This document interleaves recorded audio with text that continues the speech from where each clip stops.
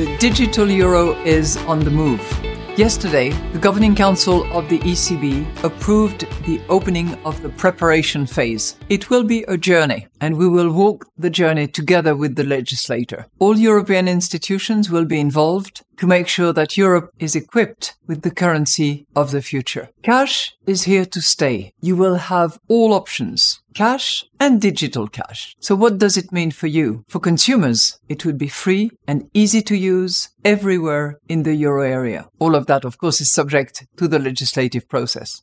Cash or digital, the choice will be yours. Your euro, your choice. And that, of course, is friend of the show, Christine Lagarde, telling us, don't worry about the instability of the euro area monetary experiment and odd political union with very muddy representation that doesn't seem to be able to have a coherent decision-making process around large issues. It's cool. They're getting a digital euro. Everything's fine. Nothing to see here. It's on the move. It's on the move. The investigation phase has concluded, and preparation phase, well, that begins on November 1st, 2023. It shall last 2 years, where they will finalize their rule book. They'll select all the little middlemen that are going to be built into the system, and they're going to do testing to make sure that it meets all the needs that a user needs from a digital euro. And, you know, she said cash isn't going to go away 3 times, so I trust her. I don't doubt that at all. The trend in many European countries is already against cash. I think most notably the Nordic countries have very low cash usage. And I recall reading about cash limits in France for transactions, and they were pretty low, like around 3,000 euros is sort of the limit of a cash transaction before you start to run afoul of laws about reporting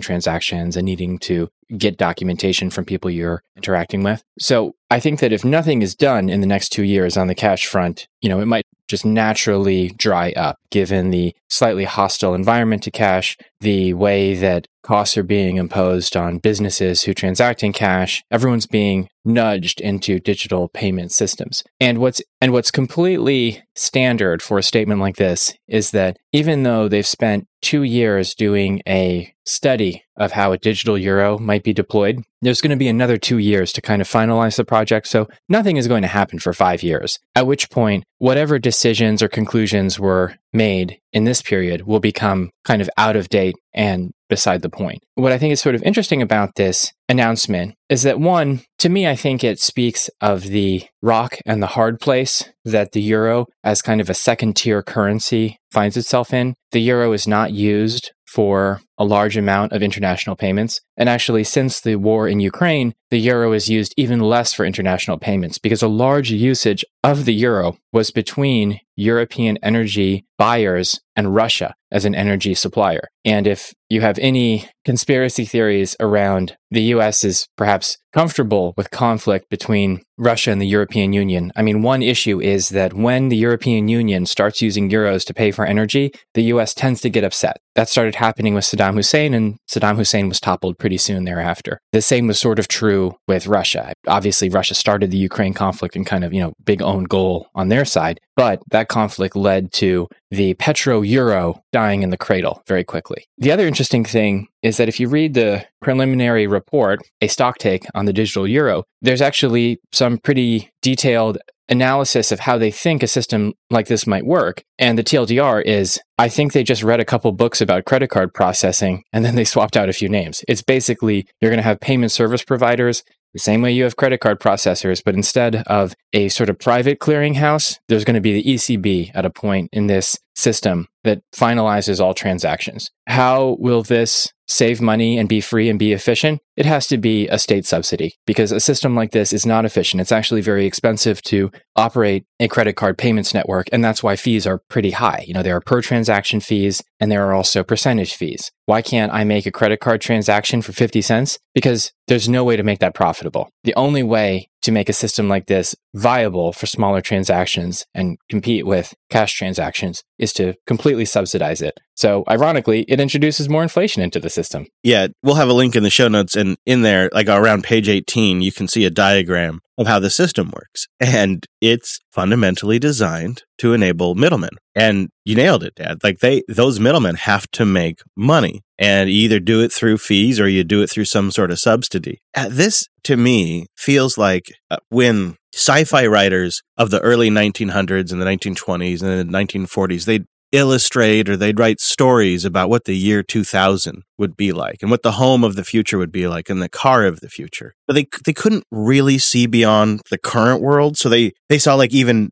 bigger, fancier 1950s versions of cars that could perhaps fly. And when they saw the modern home, it had all these conveniences, but it was still a wife in an apron who was a housewife. And it was just, they could only dream and they could only envision the system that they knew. And this is what this system is. It's clear that there were stakeholders that want to be involved, and they could only really build a system that they already knew. And they essentially just created a state-sponsored credit card processing system. And the digital euro is on the move. And you're right. It's going to be another 2 years before this really even is in kind of past research phase. And then it has to go through all of the standard legislative processes. Now, I'm sure they can grease that wheel, but that could still take a year. Even if they could successfully grease the wheels, it could take a year for that to work its way through all of the different legal processes. So we could be looking at 6-7 years before this thing is done, and the financial situation will only continue to get worse. Their need to lock people into the existing system will only get stronger, and the case for Bitcoin, day by day, conflict by conflict, decision by decision, only gets stronger. A short plug for Lyn Alden's book, Broken Money, because her narrative around the history of monetary standards introduces a new dimension that I think is missing from a lot of the academic and popular discourse on the subject, which is that our state of technology and our communication systems in particular determine a lot about how money is used and how efficient our monetary system is. And Lyn makes the point that for 200 years, problems in financial systems have been solved with increasing centralization, which has led to a highly efficient but fragile system. My own takeaway is that the efficiencies of centralized systems are leading to inefficiencies in terms of wealth and political power distribution, i.e., you might have a highly efficient financial system, but because it's centralized and therefore allows people with political power to wield influence over who gets to use the system and how, that policy, that biased, non-neutral policy results in massive inefficiency in terms of less economic activity, less economic opportunity, and increasing wealth concentration, which is very inefficient because there's no benefit for someone being able to have 10 homes when you have many people without a single home. There's obviously an efficiency in sort of needs being met by many people as opposed to small groups of people having their needs met many times over. The digital euro and CBDC systems in general, I think that they're an example of an extremely centralized solution, taking the centralized solutions even further. And so there's an interesting narrative question and conflict on the horizon, which is we have to see what happens as centralized power, centralized financial systems interact with open source decentralized money like Bitcoin and what the effect will be. We think that Bitcoin is robust enough to weather these sort of challenges. My question is, will traditional centralized finance be able to handle it? It is a fascinating study of human psychology where they decide, well, this hasn't worked very well, so what we need to do is double down on what we've been doing and just do it more. So let's centralize more, but leave it to the central banks and the states to create the ultimate altcoin, right? This is what the people will end up with is the coin of all coins. This is the Bitcoin Dad Pod, recorded on October 20th, 2023. I'm your Bitcoin Dad, and I'm here remotely, as always, with me, Chris, getting packed for El Salvador, and glad to be here. Welcome back, everybody. On today's show, we're going to discuss a clever malware payload mechanism that leverages Binance Smart Chain to hold malware payloads for injection into target systems. Very clever, and it might be the killer app of Web3. We also want to give a shout out to Jimmy Zhang, the infamous or famous Silk Road hacker. There's a great story and documentary about his life and conviction for wire fraud. Look forward to chatting with him when he gets out of jail and hope he's okay. We also have a major Lightning CVE detailed and disclosed by Antoine Ricard. It also shows up in Optech 273, so we will discuss that, what's going on, what we need to do about it, and if it is a long-term issue. In economics, there is a nice little article about Bitcoin versus inflation with a great infographic.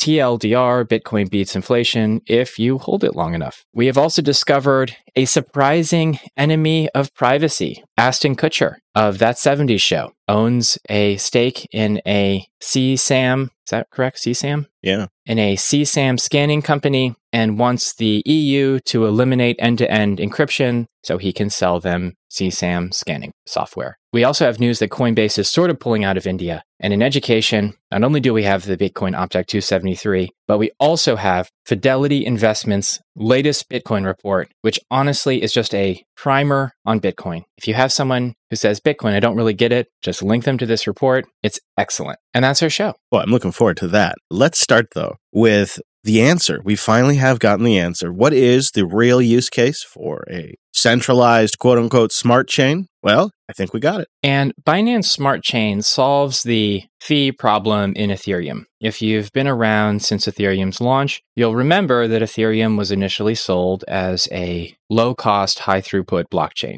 And it turned out that with demand for smart contracts and secondary assets on Ethereum, very quickly Ethereum fees became quite high. And that's not necessarily a problem, but it does price out quite a few use cases for Ethereum. And actually, friend of the show, Paul Storks, will tell you in detail how Ethereum fees are quite a bit higher than Bitcoin fees in terms of the amount of fees received by Ethereum miners and stakers now. So Binance decided to essentially create an Ethereum fork called Binance Smart Chain, which is Ethereum virtual machine compatible. So you can just take your Ethereum code and run it right on Binance Smart Chain. But what they did was they just run it on a single node. So instead of having to do complicated consensus and pay stakers or miners and run redundant copies of the entire chain and distribute it, you just run it on one massive server and it's super efficient, just like we were talking about before. Sounds great, right, Chris? Boy, you think maybe the banks could just look at that and go, let's copy that idea.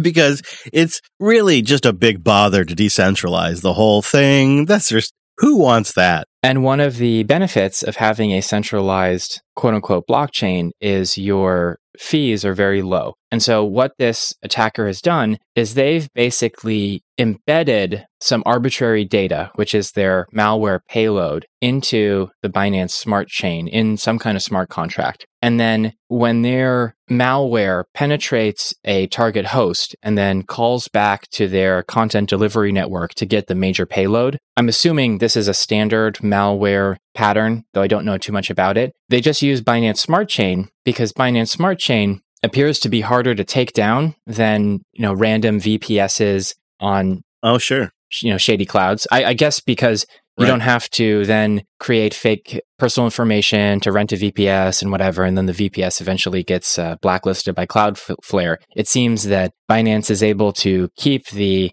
BSC front end or RPC server whitelisted, and therefore this is actually a pretty cheap way to store data and then pull it down to target hosts. And it seems that they can just update the payload by making another Binance transaction to update the smart contract data. So it seems pretty convenient. And one detail is that because Binance runs the whole chain, they allow you to call the smart contract and sort of like read the smart contract for free. So Binance is essentially subsidizing the transmission cost as the malware reaches out to the smart chain and pulls down the payload. As you describe this, I think, why haven't they thought of this sooner? This is great. Wow, what a great opportunity for malware authors. And you know what else? This is just going to be great for crypto's reputation in general, especially with the tech bros out there that are already skeptical of anything that has to do with cryptocurrency. This is really going to help improve their attitude about it. people are going to love this, because whenever you make malware economical and cheap to distribute, so that way you can get malware on a system and then easily coordinate the command and control in a non-traceable way, that's just great. And to be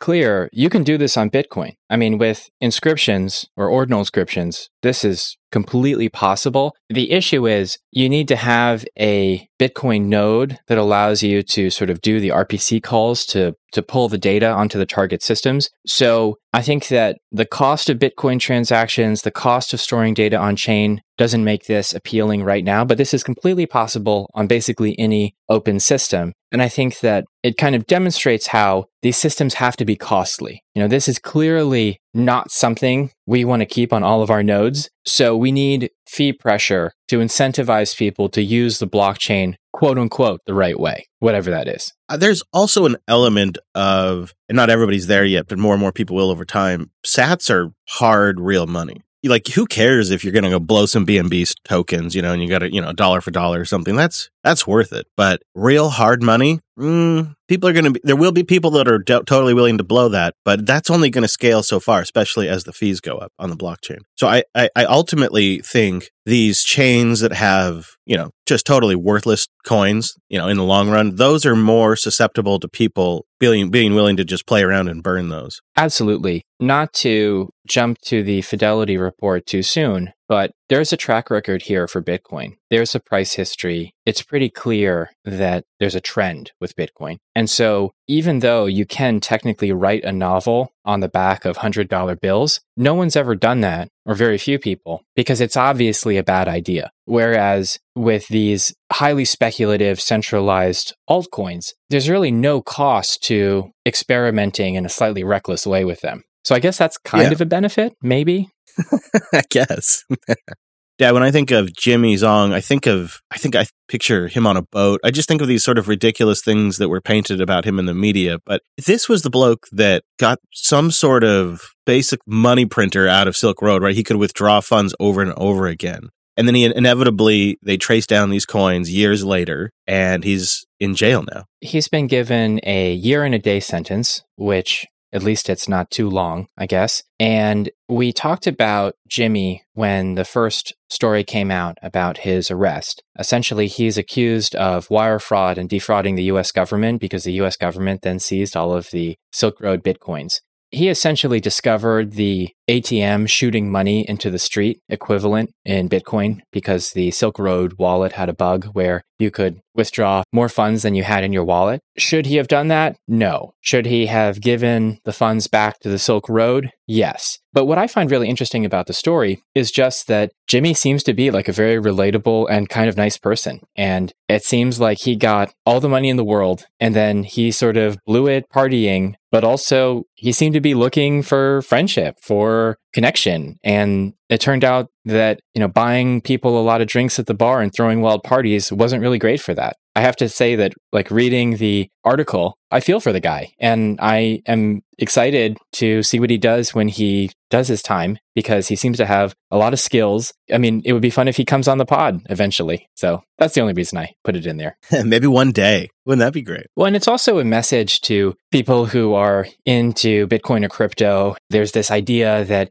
you're investing now and then it's going to be worth so much money in the future and you're going to have all this money and you're going to, finally just achieve everything you ever wanted. And the truth is that financial security is super important. Money can buy you a lot of things, but there are some things that it does not solve for you. The need for personal connection, for meaning, these things are not solved by money. I think that's just something that's important to keep in mind, especially because this is the Bitcoin Dad Pod. We have to throw in those moral opinions, I guess. Well, that's the dad part. So there has been some discussion this week, a lot of noise on Bitcoin social areas this morning, actually, about a potential issue with Lightning that could be rather significant. And I have trouble identifying the severity of this problem because it's a one-paragraph note in Bitcoin Optech. And all it says is that Antoine Riard posted to the dev mailing list. He has the full disclosure of an issue. He'd already responsibly disclosed it to developers. And the most recent version versions of Core, Eclair, LDK, and LND all contain mitigations that make the attack less practical. But the underlying concern is not eliminated. So it sounds like, one, we all need to update our Lightning nodes right now. And two, there is still a vulnerability. What exactly is the vulnerability? They call it, I guess, a cycling attack or a replacement cycling attack.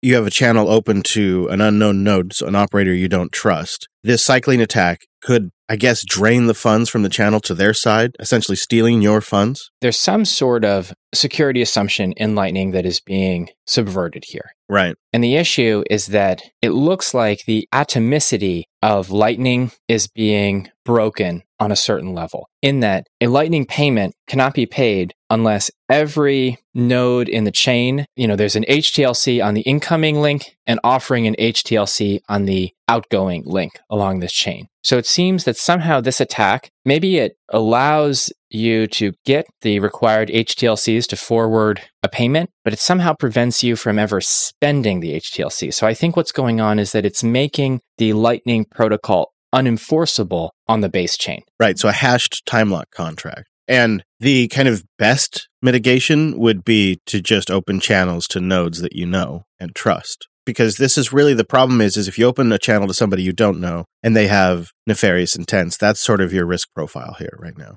I feel like this issue does raise enough concern that I think it will inspire some to start taking another layer 2 development very seriously, right? I don't think we're screwed here, because I think if we need to remind ourselves what we expect from Lightning. I don't expect the security of the blockchain itself of the layer 1. I think most of us think of it as mostly a point of sales alternative to the credit card system. And so if you are doing this for financial transactions, I've always thought it was a little reckless to open channels to Lightning nodes you just don't know. And that's why I've never really liked some of those smaller liquidity systems that connect you with unknown nodes. It's always sort of been a little bit of a risk to me, but it sort of forces you to reach out and make social networks with, actual real social networks with Lightning node operators, so you know how to, or you have to think about it based on your business. Like for JB, I open channels with Fountain and Alby and the Podcast Index and the co-hosts and things that just make sense. And then audience members that I've talked to on Matrix. And that's sort of my system. But that's not available to everybody. But I think you kind of, if you really want to be confident, you have to kind of operate with people at least at some level. And that is just a social thing. It's not a technology thing. But I think this might inspire more people to work on another layer 2 solution. We've talked about how Lightning seems to be developing into a B2B network. And I think that this attack emphasizes that part of the risk calculation of using Lightning is establishing some trust with your channel partners, because Lightning sacrifices Bitcoin security for instant payments. So I think that in a sense, many of the major Lightning players will not be affected by this vulnerability. At least they won't be affected for a large amount, because it's unlikely that a large node that generally is sort of identifiable socially is going to screw you for a few $100s in a Lightning channel. The issue is when anonymous attackers can, at scale, exploit many nodes for tens or hundreds or thousands of Bitcoin across the network. And it doesn't appear that that is possible at this point.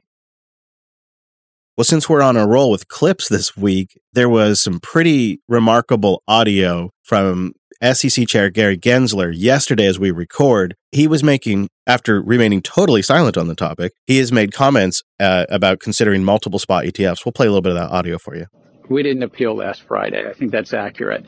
So you could still in the future in another form. But what we have in front of us, just so that the viewing public understands, we have not one, but multiple, I think it's 8 or 10 filings that the staff and ultimately the commission is considering for what's called exchange traded products, for Bitcoin to be in a security. So the Bitcoin would be held, and then there'd be something called an exchange traded product, and that would trade on various stock exchanges.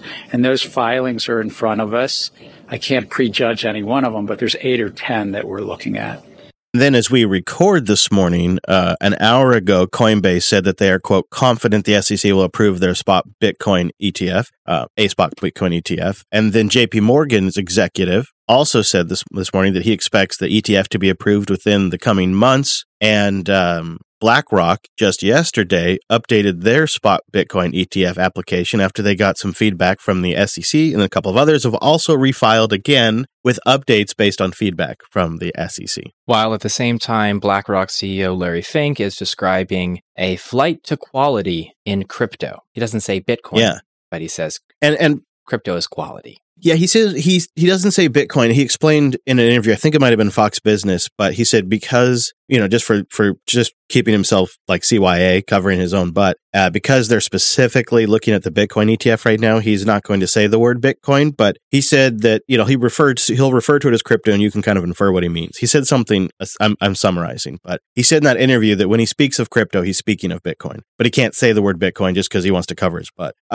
There's another thing that was really remarkable this week that I probably should have led with, because that's what Gary was starting with, is the SEC did not appeal that court decision on the Grayscale Bitcoin ETF that really kind of kicked off this next kind of round of anticipation. What that means is that they're probably done fighting. And Gary kind of confirmed that in his sort of political type of speak, saying that, we're not going to appeal that. We're going to let that court decision stand. And now our staff is reviewing these ETF applications. And specifically, the court decision was a case brought by Grayscale that challenged the SEC's approval of Bitcoin futures-based investment products, but not a spot-based product, because logically, both products, their price is determined by the spot price of Bitcoin. My own personal view is that futures-based products were approved first because I think there was an idea that futures-based products could actually put downward pressure on Bitcoin prices, whereas a spot-based product naturally takes kind of a long-only position and so would have put upward pressure on Bitcoin price. I think that this progression with the SEC slowly being unable to deny a Bitcoin ETF is a reflection of the fact that the United States still has courts that still sort of function, and so you can stand in the way of a Bitcoin ETF, but you actually have to make pretty good logical arguments about why it's not allowed. The SEC's arguments were not good enough, and eventually a judge ruled that they had to either come up with new arguments or sort of allow the approval processes to continue.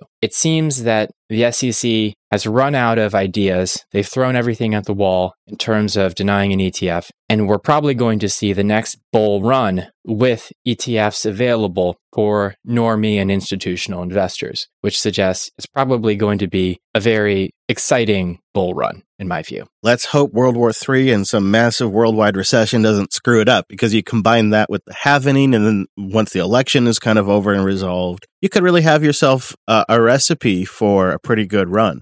The longer I sit with this news on the ETF, the more comfortable I've become with it. I think there's probably going to be some banks that are going to screw around and find out with Bitcoin. I could see that, maybe some paper Bitcoin shenanigans. We're going to see all that kind of stuff. But I keep having conversations with family members that are a generation older than me, and this is the world they operate in. And they're interested more and more in a little bit of exposure to Bitcoin, but they have zero interest in a Coinbase account. They have zero interest in learning RoboSats. I mean, I'm not even kidding when I say, the conversation ends. But I think if you look at something, if they have something that comes from a financial institution that they've been working with for 30 years, 40 years, or in the case of my grandparents, longer, that I think they trust. And I think it's perhaps how many normies, we've always wondered, how are normies going to hodl their Bitcoin? Well, maybe a lot of them are going to hodl it inside an ETF, for better or for worse. And I'm grateful that for those of us who care, we'll still be able to self-custody. And I think I'm always going to, myself, I can't really imagine ever owning any of these ETFs,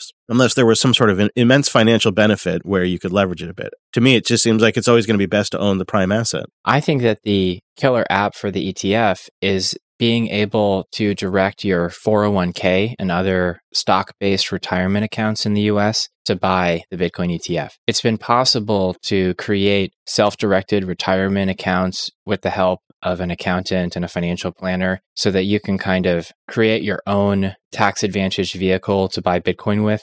But very high hurdle to do that. It's not something you would do if you were a filthy casual. So this makes Bitcoin long-only exposure very approachable for huge numbers of people and institutions. So it's probably going to have a very positive effect on the price of Bitcoin. The downside, of course, is that you get none of the censorship-resistant, unstoppable money, self-custody benefits of Bitcoin, and all of this Bitcoin is going to end up in a custodian, and it will likely never, ever, ever come out of that custodian. So that's kind of the downside. Is there a point where so much Bitcoin is being custodied by regulated entities that this undermines the usefulness of Bitcoin as money or somehow undermines Bitcoin security assumptions? We'll have to see going forward. That's always a possibility, to be frank. I am less concerned about that. I could see them attempting silly. This is like long down the road, but I could see them attempting silly things like forks and whatnot. But I have a very, very, very low probability score for that thing actually being successful. I think if they would have gotten in a decade ago, if they would have been smart a decade ago, they could have locked this thing up. They could have locked up the mining operations. They could have locked us all up. But they weren't paying attention. So for some folks, for over a decade, have just been stacking away. And it is now nearly not quite, but nearly 80% of the supply is being held in wallets that are just slowly adding a little bit at a time. And if you've been adding Bitcoin to your wallet a little bit at a time, over time, you are very likely beating inflation. There is a nice Substack post from Econometrics, which has a great kind of triangle time chart that demonstrates that depending on when you bought Bitcoin, you very quickly achieve relatively high real returns that are much higher than any potential rate of inflation. There are some caveats, and you can see it in the chart. People who buy at the top of bull markets tend to be underwater for 3 to 4 years. And so if you bought during the bull surges in 2021 and 2022, then you are still quite negative on your position. Yeah. But as the historical data shows, Bitcoin is doing its thing, which is inflation protection over time. Yeah, this really kind of puts it like 4 years. I've always said 5 years just to be careful. But, when you said this, the first thing that I thought of is this is going to be all the ETF bag holders. They're going to come in as this thing's popping, right? Because it's going to take a little bit for the market to figure it out. It's going to take a little bit for it to reach everybody. And they're going to be coming in as this thing's going up, when right now would really be the time to be stacking. And this was kind of something I wanted to discuss with you because we're in the setup for another bull run. I would bet big money with you that we're definitely going over 100K this cycle, probably over 200K. And there's always the possibility that it's the quote unquote final cycle where Bitcoin market cap hits a large number, probably around the gold total market cap, which is, I think, $10 trillion.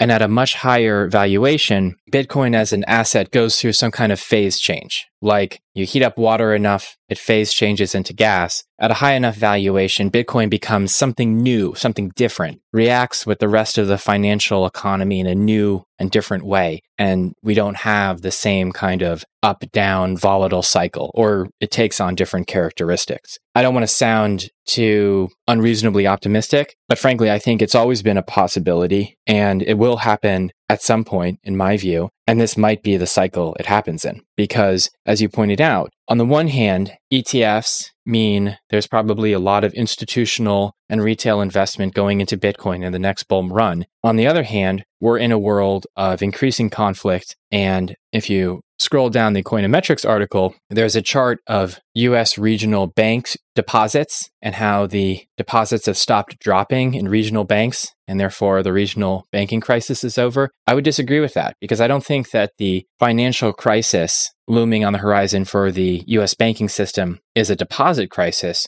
I think it's a real estate crisis because try as they might, businesses cannot get workers back in the office. Demand for real estate, especially high quality commercial real estate in the inner city, seems to be at a permanently lower level. And we're entering a period of fiscal dominance where government spending seems to be the mechanism driving inflation and financial liquidity throughout the system. And there's a lot of spending that needs to happen at a government level. Not only do we have aging populations, but we also have conflict, which is highly inflationary. These are the reasons why I think it's not likely this cycle that we see things really pop off. Because I don't think you see Bitcoin really moon until we really have energy solved. I think that's always going to be a anchor around any kind of economic boom and really kind of any mining boom too. And without energy really kind of solved, I think Bitcoin suffers because the Western economies are going to be surging and then dipping and surging and dipping, kind of in a whipsaw effect until they kind of normalize that. And we don't really seem to be on any path to actually address it in a serious way. So I suspect that will be kind of a dark cloud over economic activity. And so if liquidity is tight, inflation remains high, the only scenario where Bitcoin really pops off in that world is where mass amounts of people identify it as separate from sovereign risk and outside the system and a flight to security. And that's exactly what I'm saying. That's where they should end up. But we today exist in a world where I think the vast, vast majority of the population considers it a risk asset and not a flight to safety. Because there's so much complexity to understand why it's a flight to safety that I just don't see that getting sorted out in the next few years. And then you combine that with all of the economic kind of black clouds we have. I mean, we're so on the precipice of kicking off events that could just destroy the Western economies for a decade. You combine that with the incompetent leadership that if we end up in any kind of World War III type scenario or some sort of energy war that escalates, you combine that with the incompetence of the leadership, that just seems like, how does Bitcoin really moon? How does anything really moon in that environment? Unless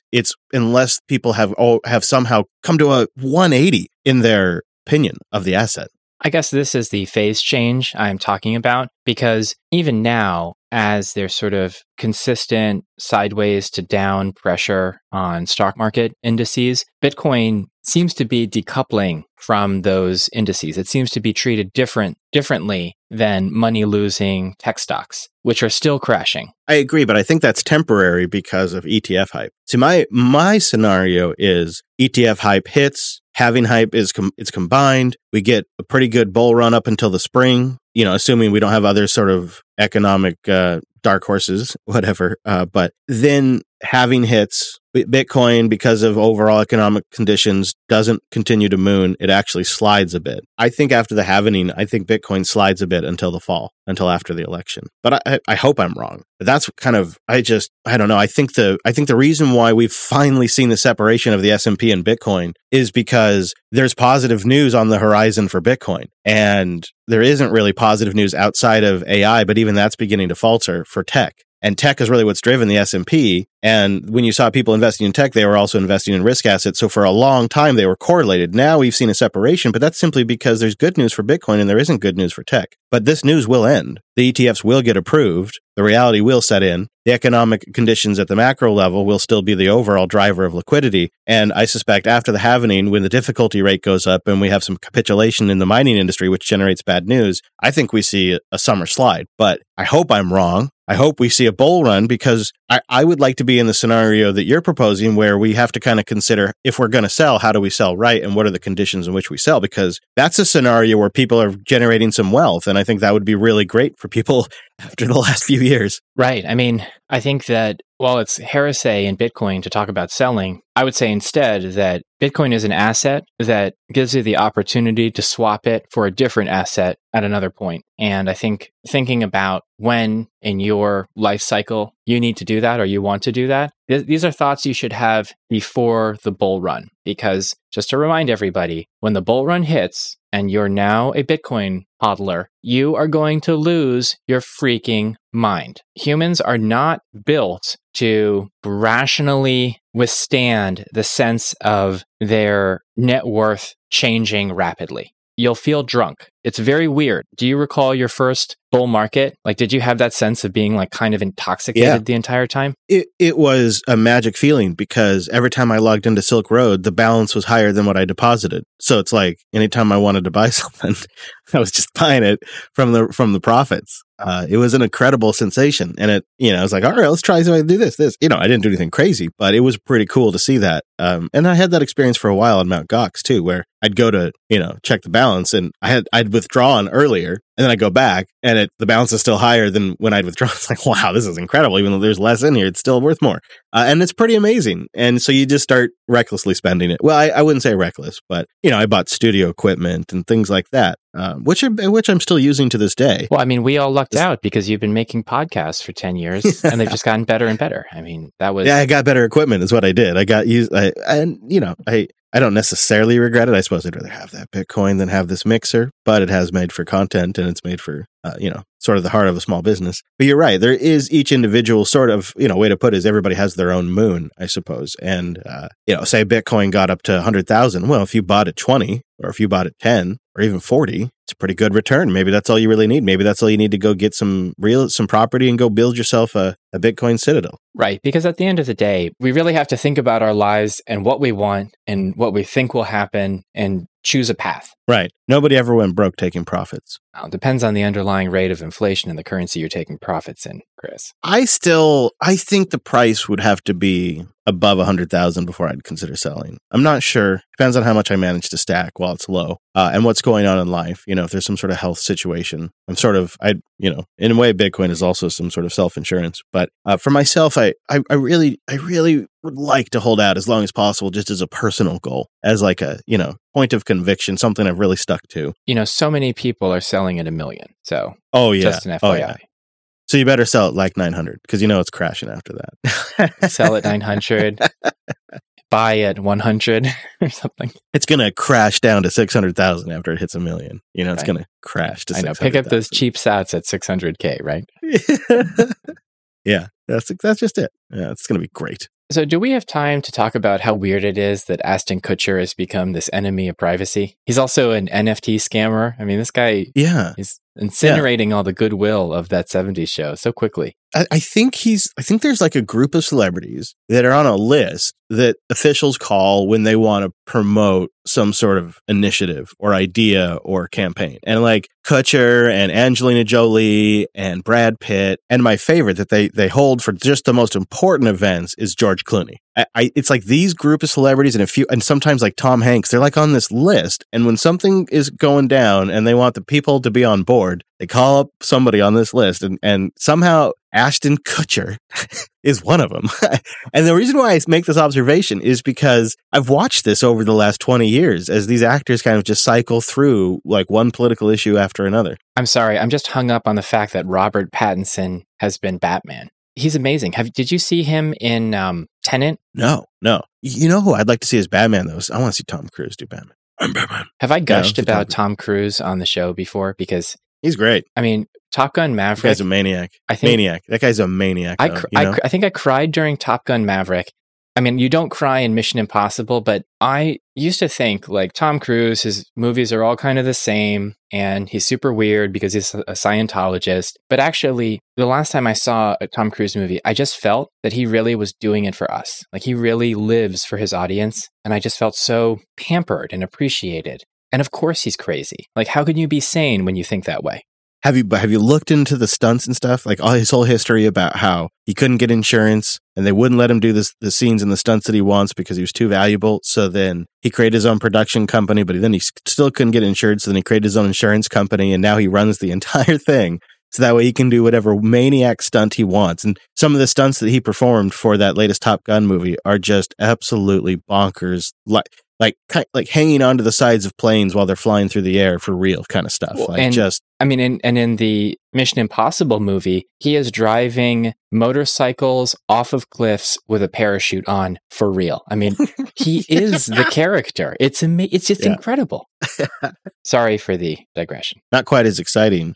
But there is something going on with Coinbase in India. They made a big deal about going in, and now they're making a really big deal about how committed they are. But I think there's a caveat. Well, it's hard to claim to be committed to a marketplace when you're kicking people off of your platform and forbidding new users signups. So I think that this is a story about how just because you know how to operate a business in the United States doesn't mean you're going to operate a competitive business in a different jurisdiction with different legal and political considerations. It seems like it's a tricky environment for all these exchanges and for tech companies too. I hear it's a tricky environment even for Apple to sort out. And with their resources, I can only imagine Coinbase. I think the biggest example of this was Facebook attempted a very aggressive campaign in India to get Facebook classified as like a core internet service because they wanted to promote this mobile phone plan that gave you calling and SMS, but also free access to a whitelist of internet services. And they wanted to put Facebook on that list. So basically, Facebook needs more growth, or they needed more growth before they started to implode. And India was going to be the source of that growth because China was off limits. And so they needed 700 million Indians who couldn't afford a non-subsidized mobile plan to sort of have to use Facebook, to be kind of like railroaded into Facebook. And they were unable to get the political support to make that happen. So that was kind of an interesting failure of a big company when, hitting the brick wall of the complexities of Indian democracy. And I think it's also a story about how a lot of investors have looked at Bitcoin and crypto and gotten the wrong idea. They thought, Bitcoin, it's MySpace, it's old technology, there's going to be something that usurps it, but we don't know what. So we're going to buy the picks and shovels companies. We're going to buy the companies that provide the infrastructure for this crypto thing. And Coinbase was one of those companies that soaked up that investment. And I think maybe it has been a good buy for some people, not for others. I think Coinbase has had a rough bear market. They did a lot of layoffs. They're now running into problems expanding their market share overseas. So I maintain Bitcoin is king. Everything else is probably a coin, including Coinbase. Well, speaking of worldwide products, JupiterBroadcasting.com. This here is my little chance to tell you about my podcast network. We got a bunch of great shows over there. We'll have our Linux Fest Northwest coverage. Self-hosted is a banger this week. The founder of Home Assistant joins us, and we get into the controversy around Mazda sending a DMCA to the community, forcing the removal of the integration. We get into some of the details about their Year of Voice, which are just some incredible developments for open source, local, secure voice processing. And then we wrap it up with a security audit that they just had conducted by 2 different companies. So it's a heck of an interview, that and Coda Radio and Linux Unplugged and more at JupiterBroadcasting.com. That sounds like a must listen. I am ashamed to admit that I do not use Home Assistant, and because I live in an apartment. I don't know why that's an excuse, but I've just been hesitant to make modifications to, a place I might be leaving. And so I guess I've kind of neglected the fun that is Home Assistant. Do you have any ideas for projects that are kind of low? I'd love to give you a tour of the RV and what we've automated and give you some ideas. Depending when you get up here for Linux Fest, if we have time, we could swing by and I could show you. It's, I think it's, the way to think about it is you're not using Home Assistant yet. You will be. Because if you're into sovereignty and you're into local control and having everything on your LAN and vendor independence, then you're a candidate for Home Assistant. When I listen to some of the automation logic you talk about, and I'm like, oh my gosh, this sounds so great. Because, the reason I love Ansible is you can create this logic inside of these playbooks, these programs that do things to computers. And it sounds like Home Assistant makes that super approachable. And so you can think about like, okay, if it's this time and the exterior temperature is this, I want the blinds to go up or down. It's so interesting. Yep. It makes the home really comfortable and people don't have to fiddle with stuff and mess with dials. It all just sort of takes care of itself. And it's hard to really kind of appreciate the value of that until it's implemented and it's a solved problem. And it's really fantastic. But speaking of solved problems, we have an Optech number 273, and they talk about BitVM in there, as well as that Lightning vulnerability we mentioned earlier. I think that this BitVM description is much better than my attempt last week in explaining what this proposal does. The thing to understand is that this is based on a technology called an optimistic rollup that has a prover and a verifier. That's why it's a 2-party system. And so this is an example of innovation, experimentation, shitcoining, whatever you want to call it, from the altcoin ecosystems making its way onto Bitcoin potentially. And so I think that's an interesting development path. I have yet to understand a kind of use case for it, but a lot of interesting technological and cryptographic primitives, they start in these very sort of conceptual use cases, and we explore the structures and the implications of this idea. And then eventually someone either creates a product or discovers a use case that we can then enjoy. That's my 2 sats. I completely agree. I'll co-sign those 2 sats. My use case for this today, right now, I would love to just do fun little bets with you and the JB crew, put 100 sats on this prediction because we cover so many events. It'd be fun to have a little incentive behind the scene to really kind of, dig in and build a thesis. And I'd love a system where if you can prove 1 or 0 happened, bet went to 1 or bet went to 0, and then you just the sats end up in your wallet. I just would love a system like that. Maybe there's an app out there that does this. Boost in and let me know. So there'd basically be the Bitcoin Dad Pod or Jupiter Broadcasting betting board, and we kind of put bets on there, and people would take sides. I'm not talking any degen stuff. I'm talking, 5, 10 sats, 100 sats here, there, but just put a little skin in the game. I think that is really fun. Yeah. I could see a use case there. Because we have a bet going. I keep on forgetting what it is, but we have a bet in the wild right now. Yeah, we need a place to keep track of it and a place where the audience can see it and hold us to it because we'll forget.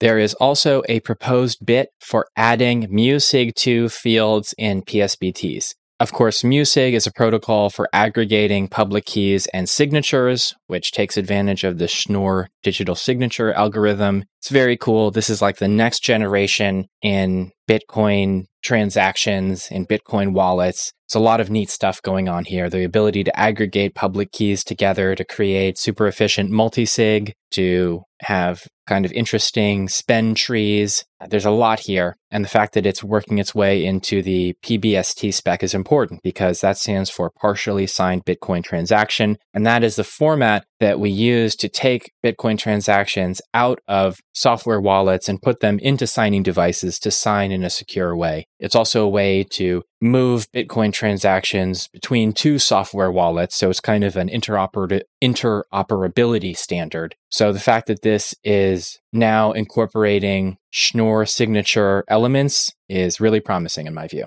Okay, now I've been waiting for this moment literally the entire episode. I cannot believe how good this Bitcoin report is from Fidelity Investments. When it first came out on the scene, I actually dismissed it because I thought, well, what do they know? But reading through this, I'm going to save this and I'm going to send this to people. And not only am I that impressed by it, but I'm actually in the back of my mind thinking, this is a brilliant moment to sit back and watch how these different financial institutions embrace and describe Bitcoin. And Fidelity is, I'm very impressed. I'll see how they perform over the next few years, but I'm very impressed with this report. Let's just read the conclusion because we don't want to gush too much about Fidelity. Traditional investors typically apply a technology investing framework to Bitcoin, leading to the conclusion that Bitcoin as the first mover technology will easily be supplanted by a superior one or have lower returns. However, Bitcoin's first technological breakthrough was not a superior payment technology, but a superior form of money. As a monetary good, Bitcoin is unique. Therefore, not only do we believe that investors should consider Bitcoin first to understand digital assets, but that Bitcoin should be considered first and separate from all other digital assets that have followed it. I.e., if you're going to have a digital asset portfolio, Bitcoin is probably going to be 70% of that portfolio. That's the TLDR. And they do a pretty good job of nuancing down on that point and describing in non-aggressive, non-confrontational terms why Bitcoin is different than all of the other digital assets and how it is a unique monetary asset. And they do it in that kind of financial investor, just the facts, ma'am approach, where we're all in this to make money. So let's do the best analysis possible and let's put all the cards on the table. This is fantastic to see. It almost feels like a form of validation. And I don't mean to gush on Fidelity, but I can't tell you how many years I've been sitting here listening to all of these institutions crap on something I knew was a superior technology. And it's only gotten worse with all of the altcoin booms. And then, of course, the bad reputation that brought onto crypto. So to see this now, and to see this kind of consistently over and over again this year, it's like the experts, the people that do this for a living to make people billions of dollars, are validating a thesis that plebs have been holding on to for a very long time. When you read this PDF, it's everything we've been saying, only it's actual people that do this for a living and do the research. And, like, not just us that have been studying this from the ground forever, but people that are doing these at these high-end institutions that generally have always crapped on it. And so it's a big sea change for me because it's lining up a lot with the general Bitcoiner thesis. And this is like the third or fourth we've seen in the last maybe 4 or 5 months. I mean, it's just hit after hit now, but this is one of the best so far. Check out the report. There are some really interesting infographics and charts in there. Also, amazing Die Hard reference there. Thank you for that. Now, if you want to get in touch with the show, you can go over to Bitcoin Dad Pod, and there's a contact form over there on the website. But of course, you can just email bitcoindadpod@protonmail.com. If you want to try WeaponX, at Bitcoin Dad Pod's over there. Or perhaps consider that Matrix channel. It's popping off all week long. It's actually pretty low key, but we're usually lurking in there a couple times a day. You can always come and chat with the community. Or you can send us a boost. We love that. It supports the production of the show directly. There's no middleman at all. It uses the Lightning Network in a new innovative way, and it gets your message on the show. Should I take the first one? I could. I just did a lot of talking, so I thought I should let you do it. Yeah, sure, we'll do. And our first boost, our baller, comes from Bitcoin Lizard, who sent in 105,000 sats listening to episode 104 Trialgate. Is the market becoming rational? U.S. Treasuries are selling off like crazy. I certainly wouldn't loan money to the U.S. government. Thanks for a great show week after week. Well, thank you so much for the boost and your kind words. I think one thing to consider when you see U.S. government debt sell off is that because U.S. government debt is not just an investment asset, but also a money proxy, when it sells off, sometimes that can be driven by bad economic outcomes outside of the United States. Essentially, foreigners, individual, business, institution, even central bank, they use U.S. treasuries as a savings technology. And then when they need to dip into those savings, they sell off. So there are a lot of forces that interact with the U.S. treasury market, which can be difficult to kind of untangle and determine which force is kind of dominating activity at this point in time. Yeah, it has been interesting to watch, though. Feels like there's something shifting. Thank you for the boost. Bafo comes in with 77,777 sats using Breeze. Bafo bump boost. Thank you. You both are our ballers this week. Bafo, that was a good boost. And Bitcoin Lizard, that was a great boost. Thank you very much. Thank you so much, Bafo. Bafo always send good boost. Torpt sent in a row of McDucks, 22,222 sats. Have either of you ever come across Bitcoin used for an interplanetary economy? Supposing there is an active economy on Mars, would it have its own blockchain or share our Terra Bitcoin blockchain? Feel free to use this at the after parties when the rum starts flowing down in El Salvador. That's a good idea. All right, file that one away. I don't know. What do you think, Dad? I think it would be challenging because of the round trip for lightspeed communication between Earth and Mars. I think it might be possible to keep nodes synced across that interplanetary gap, but I think as you reach larger distances, the speed of light is a kind of a hard limit on the size of the Bitcoin network. So as you move away from that 10-minute travel distance in light terms, I think you're probably going to not be able to maintain consensus. I think by the time we're zapping sats on Mars, we're probably like on layer 7 of the Bitcoin stack. And who knows, right? Like maybe there's some sort of decentralized grid of blockchains that sync back to a central blockchain, all backed by IPFS.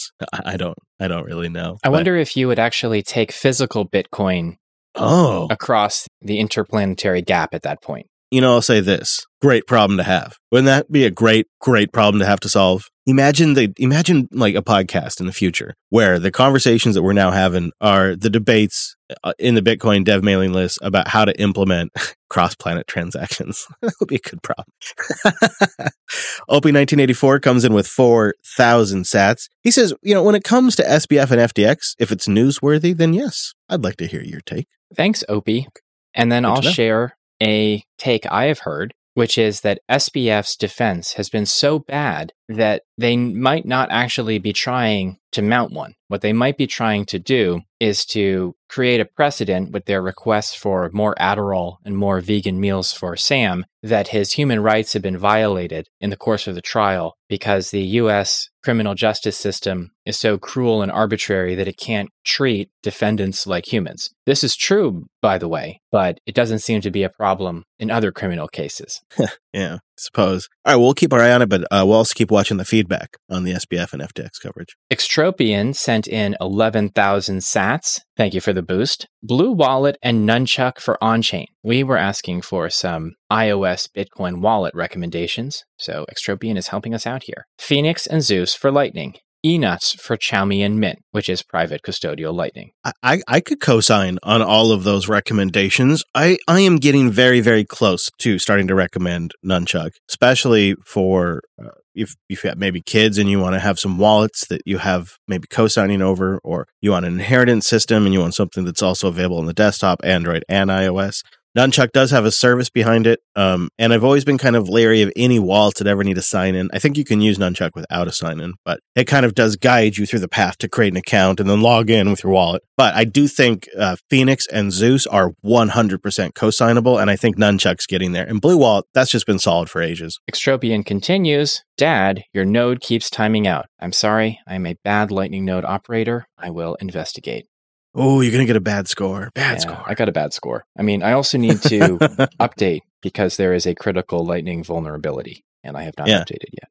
He also asked about our thoughts on Fedimint and Cashew as scaling solutions. He says it does involve trust as they're the custodian, but it gives perfect privacy, and obviously not everyone can have their own Lightning channel. Is trust a scaling solution? Absolutely. It scaled the traditional financial system to several thousand times its size from 100 or 200 years ago. So I think that trust does work. It just also fails. Is that trust different when the custodian cannot individually identify the users? I think so, because it means that taking action against individual users is not possible. So the custodian can only decide to sort of rug pull everybody or nobody. Maybe that means that the trust is better in that situation. I'm not sure, but it's really interesting. And I think that one neat feature of eCash is that it allows a third party to not need to trust its customers as well, because sometimes we forget that banks are not evil for tracking every individual and every individual transaction that has an account there. That's actually necessary so that the bank can protect itself from double spend. The fact that eCash does that for you without the need for individual KYC and sort of monitoring is very interesting and could lead to very positive developments, maybe even in traditional financial relationships. Who knows? Anonymous came in with 2,025 sats and just says BIP324 merged. I am not sure. Doesn't look like it. No, it doesn't look like it, but I'll keep my eye out for it. And I'll pick up Halleck here too with 10,000 sats. And he says, steady lads, deploying more sats. And you did good, Halleck. I think it worked. Thank you for the boost. Thank you so much, Halleck. We also had a row of sticks, 11,111 sats from BTC Realist. In my fourth decade of mortgage lending, ARMs almost always require you to qualify for a higher rate, not the start rate. Therefore, nobody does an ARM in order to qualify for more home, since they can afford a fixed rate for the same purchase price and loan amount. Instead, it's usually an attempt to give themselves a bit lower payment, that's all. They're confident they know future rates are coming down. I wouldn't bet on that with my home, and usually am successful in bringing them around. Thank you so much for your boost and advice on this subject. It sounds like BTC Realist is saying from experience that you shouldn't gamble with the arm. Yeah, good advice, BTC Realist. Thank you for the boost. OrangeMart comes in with 5,500 sats. Knock, knock. Who's there? Orange. Orange who? Orange, you glad to see me? It's your friendly neighborhood OrangeMart. Find out more at orangemart.art. Or Orange, I should say Orange. Find out more at orangem.art. And I am finding out more. It's very orange, and thank you very much for the boost. Mere Mortals podcast comes in with a row of ducks, 2,222 sats. Personally, I don't need to hear about SBF unless it was something interesting about what he was actually doing with the BTC of FTX customers. All the other gossip and shenanigans is just noise. More stats on BTC use adoption around the world would be great. Well, thank you for the boost and feedback. Unfortunately, FTX was not trying to do anything particularly interesting as far as I can tell. He was simply stealing customer money to increase his own wealth and political power and influence. Right. The real interesting details would be, what were those meetings with SEC's Gary Gensler about? And what deals did he have with politicians to impact the crypto market? If we learn more, perhaps we'll share. Pitar comes in, though. He's back. It's been a minute, with 7,777 sats. And he's taking the other side to Chiron there. He says, you're performing important public service by thoroughly accounting the criminal depravity of SBF and the harm he unleashed on his victims. If you can dissuade even a single crypto-curious person from going down the shitcoin rabbit hole, then it was all worth it. Friends don't let friends crypto. That's fire. That's so good. Strong words, Pitar. Strong words. I think friends are going to crypto. I know. The challenge is your friend is about to crypto. He tells you about the project he's interested in, and it's so obviously a scam. It's so obviously hopium, speculative. He's kind of drunk on imagined gains. And you say no, and then he does it anyway, gets wrecked. How do you remain friends? Because the I told you so that you're not saying is so loud, it fills the room. So anyone who's been successful in telling people that they're getting scammed and then remaining friends, I would love some advice, because I feel like I failed at that in the past. Scott boosts in, what is this? A row of fours? A row of sails? Geese? Geese? Okay.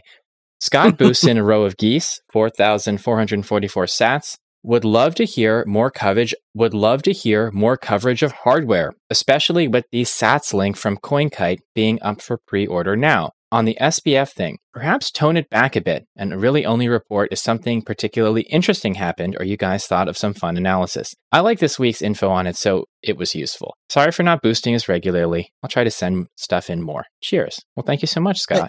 Thank you, Scott. We always do like hearing from you.